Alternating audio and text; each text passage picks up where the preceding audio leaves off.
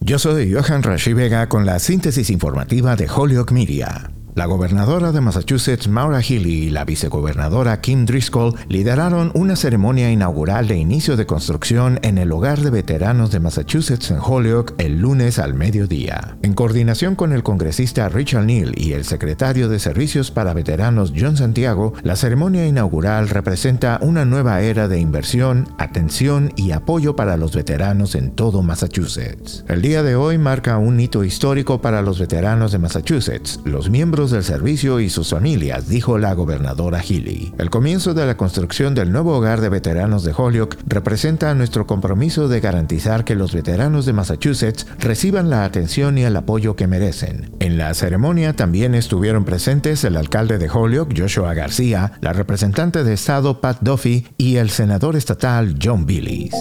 En otras informaciones, una lista de cargos penales en Georgia contra Donald Trump apareció brevemente el lunes en un sitio web del condado de Fulton, pero los fiscales dijeron que el expresidente no había sido acusado en su larga investigación sobre las elecciones presidenciales de 2020. Un gran jurado del condado de Fulton comenzó a escuchar a más testigos el lunes. Poco después de las 12 del mediodía, se informó sobre una lista de varios cargos penales contra Trump, incluidos cargos estatales de extorsión, conspiración para cometer declaraciones falsas y solicitud de violación de juramento por parte de un funcionario público. La agencia noticiosa Reuters, que luego publicó una copia del documento, dijo que la presentación fue retirada rápidamente. La oficina del secretario dijo que los documentos sin números de casos oficiales no se consideran presentaciones oficiales y no deben tratarse como tales, pero el documento que apareció en línea tenía un número de caso.